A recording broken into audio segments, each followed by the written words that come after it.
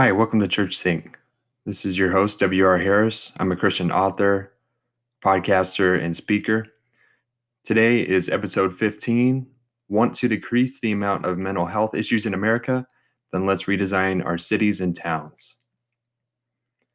Our society and our churches often get caught up in managing symptoms. There's nothing inherently wrong with that, but when we don't address the causes, managing symptoms only does so much good. The causes of mental health issues are many: trauma, genetics, and social environment, to name a few. Some of these we have control over, and some we don't. One of the issues that I'd consider a cause of mental health issues in America is city design. We don't live in proximity to each other. Our cities/towns are so spread out.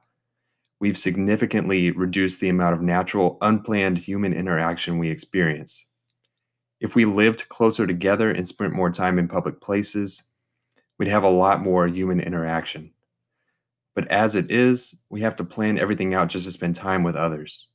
This reduces the amount of time we get with others. Think about it.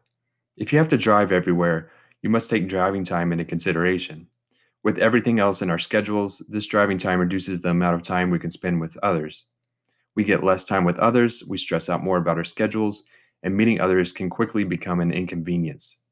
It takes considerable effort to spend time with other people, which discourages us from doing it. Especially for introverts, this makes it a difficult task. This makes a difficult task, meeting with others, even more difficult. Some people may want to stay home and never see anyone. That's fine.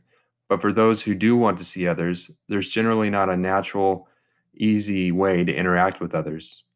I'm pretty introverted, but through the years, I've often found myself wanting to hang out with friends, only to realize the time and effort it would take for both parties. So I ended up feeling lonely.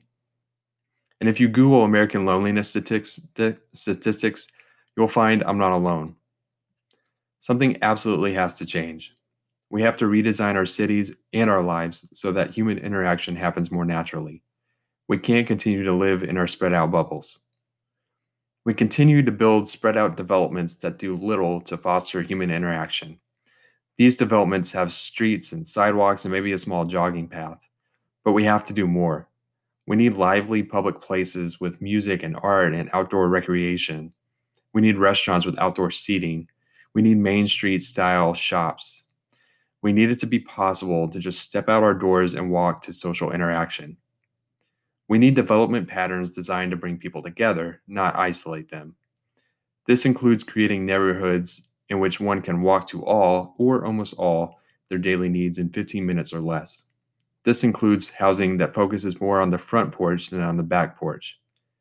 This includes making it easier for people to create ADUs, accessory dwelling units.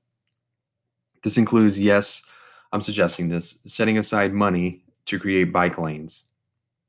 You may disagree with me, and that's fine, but I am absolutely convinced that America must have a complete paradigm shift in the way we think about our cities/towns.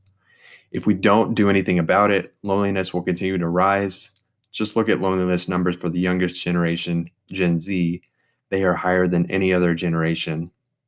And along with that, mental health issues will continue to climb too. Thanks for listening. As always, you can check out my writing at wrhwriting.com.